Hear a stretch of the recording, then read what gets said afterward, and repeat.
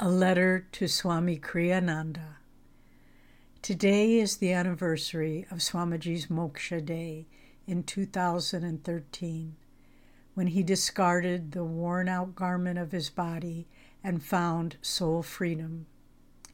Rather than write about him, I thought I'd write a letter to him and share it with you. April 21st, 2021. Dear Swamiji, this morning we had a beautiful meditation in your apartment at Crystal Hermitage to honor your passing 8 years ago. I love spending time there because it brings back such sweet memories of shared moments, of places we traveled together with you, and of the profound divine wisdom and love you shared with everyone. As we sat quietly in the blessing of your presence, of the joyful freedom of your consciousness, I was reminded of the loving friendship in God that you gave equally to all. As you once said to me, really as a correction for needing personal attention from you, quote, "Remember, no one is special to me. I'm not even special to myself." In the years since your passing, many devotees you never met in person have told us of the huge impact that you've had on their lives. As we continue to witness your ability to inspire others, including us, and to guide the growth of Ananda, we realize over and again how well you kept your true spiritual stature hidden. Only a great soul would have been able to achieve what you did and still do.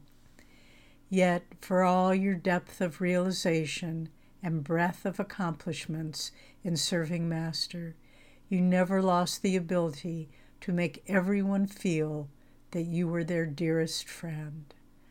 I remember David Hogendijk, one of your first students when you started teaching in San Francisco prior to Ananda, shyly saying to me towards the end of your time on earth, "All these years, I've hardly ever spoken to Swamiji, but he is my best friend."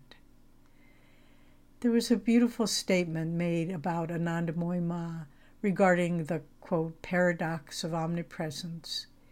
It was said that she made one feel the closest of dear friends, and yet she remained wrapped in an aura of inaccessibility. As time goes by, I realize that you always seemed so accessible, friendly, interested in our problems, yet part of you was always very far away, resting in Master's omnipresent spirit.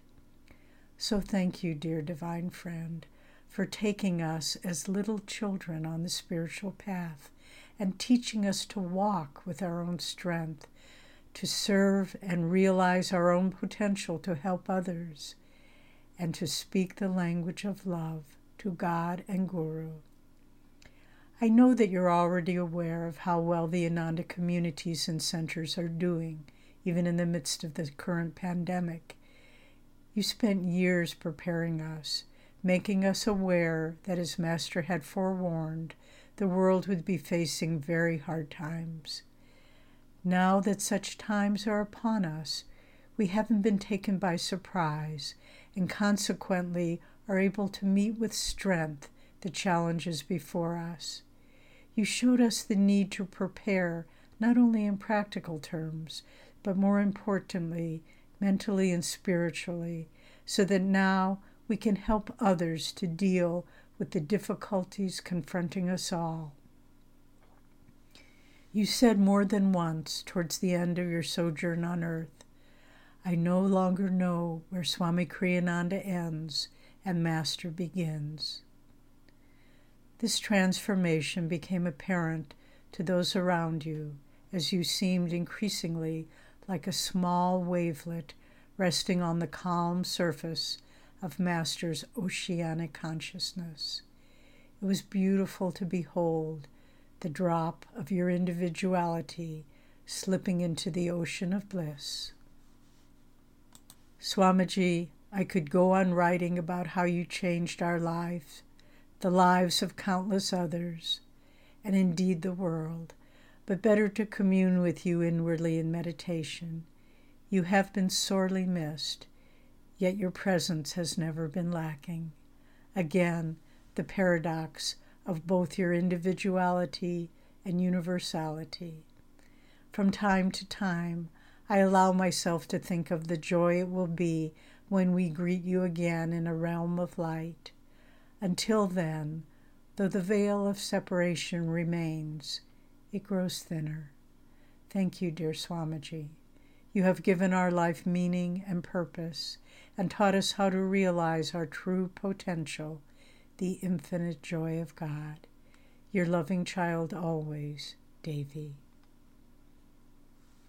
I hope that you enjoyed this letter from my heart. May we all move towards Moksha and find the joy that is our destiny. Nayaswami Devi.